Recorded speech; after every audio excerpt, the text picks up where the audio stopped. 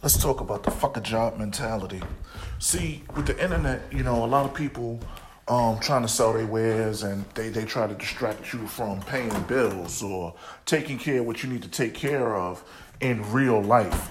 At the end of the day, you can't say fuck a job if the rent's due, your light's about to get cut off, and you need some goddamn money.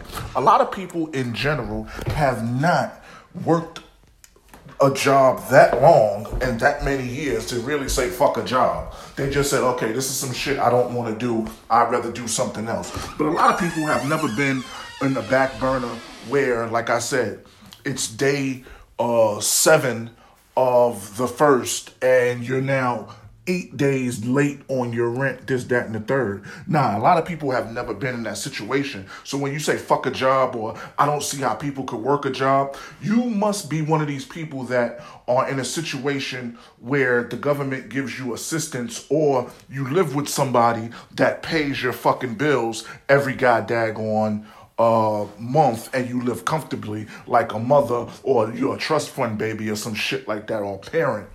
Because in the real world, it's nothing wrong with working a job. And in the real world, everybody's not built to be an entrepreneur or sell things. Even though, you know what? I'm going to take that back. Everybody's built to be an entrepreneur and sell things. But a lot of people just don't want that responsibility. Like I had a friend of mine, one of my young G's, he said on the chat yesterday that, you know what? I don't want to run a business. I would rather just work my job and have the government take out taxes instead of me making a shitload of money and then the IRS telling me that I owe a whole bunch of taxes because he's not financially educated on how to take care of shit like that. And I understand that from a young mindset. When he gets older, he might switch that mindset up and want to work for somebody else. And that's all right.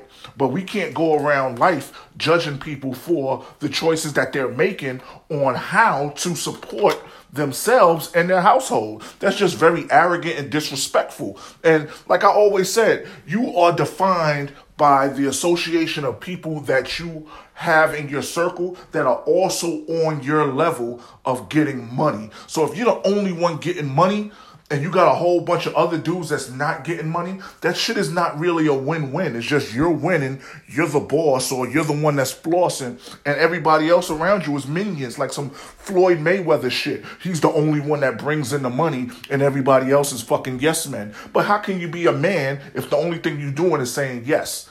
So, at the end of the day, people need to stay humble, get your money. Don't disrespect people that work jobs, because at the end of the day, when you're talking about burning the midnight oil and people being up from the crack of dawn, from sunrise to sunup, you know what? It's some working people that do the same exact fucking thing. And they do it because they got children, they got parents they got to take care of, they got grandparents they got to take care of, they have families that they love, and they don't want to see them messed up. So you can't discredit these people in this world. Have a good one.